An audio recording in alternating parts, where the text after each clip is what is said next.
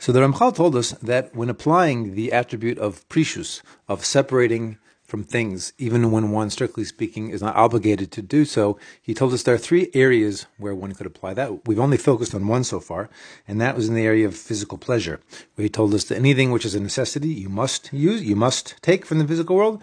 Anything which is a luxury, if you're working on this attribute, is that one should, and doesn't need it, one should then avoid it.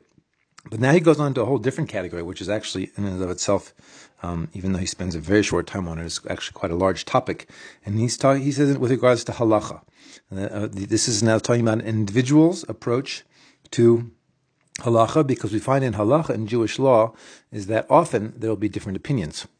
Okay, and he's really speaking to someone who knows how to learn through all of the sources, through the Gemaras and the commentaries.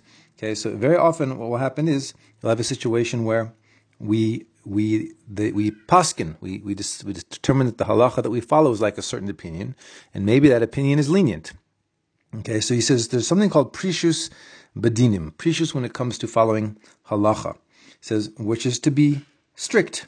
Okay, which is to be strict, to always be strict. Even though he says always, the truth is he qualifies that, and he says, and that is to be strict for a minority opinion when there's a disagreement, if that minority opinion, if you've learned through the sources, and that minority opinion's approach makes sense to you, okay, the reason of that opinion really speaks to you. So he says, even if the halacha is not like that opinion, because it's a minority opinion, we usually will go with the majority, he says, so then you should be strict. If you're working on prishus in halacha, you should be strict on condition that it does not come out, he says, chumrei kulei, that just the stringency comes out as a leniency.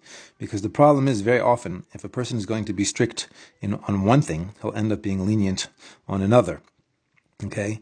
So for example, there's a story about, in Jerusalem, there's a person who was strict, there are people who are sometimes strict, not to carry, even when there's an Eruv, okay, that they won't rely on an Eruv. And so there was someone who was, they were making a Kiddush, presumably on the birth of a daughter, okay, that Shabbos, and the elderly father, okay, the grandfather of the baby, they were setting up tables and chairs somewhere, and so he was trying to carry a heavy bench or something like that, and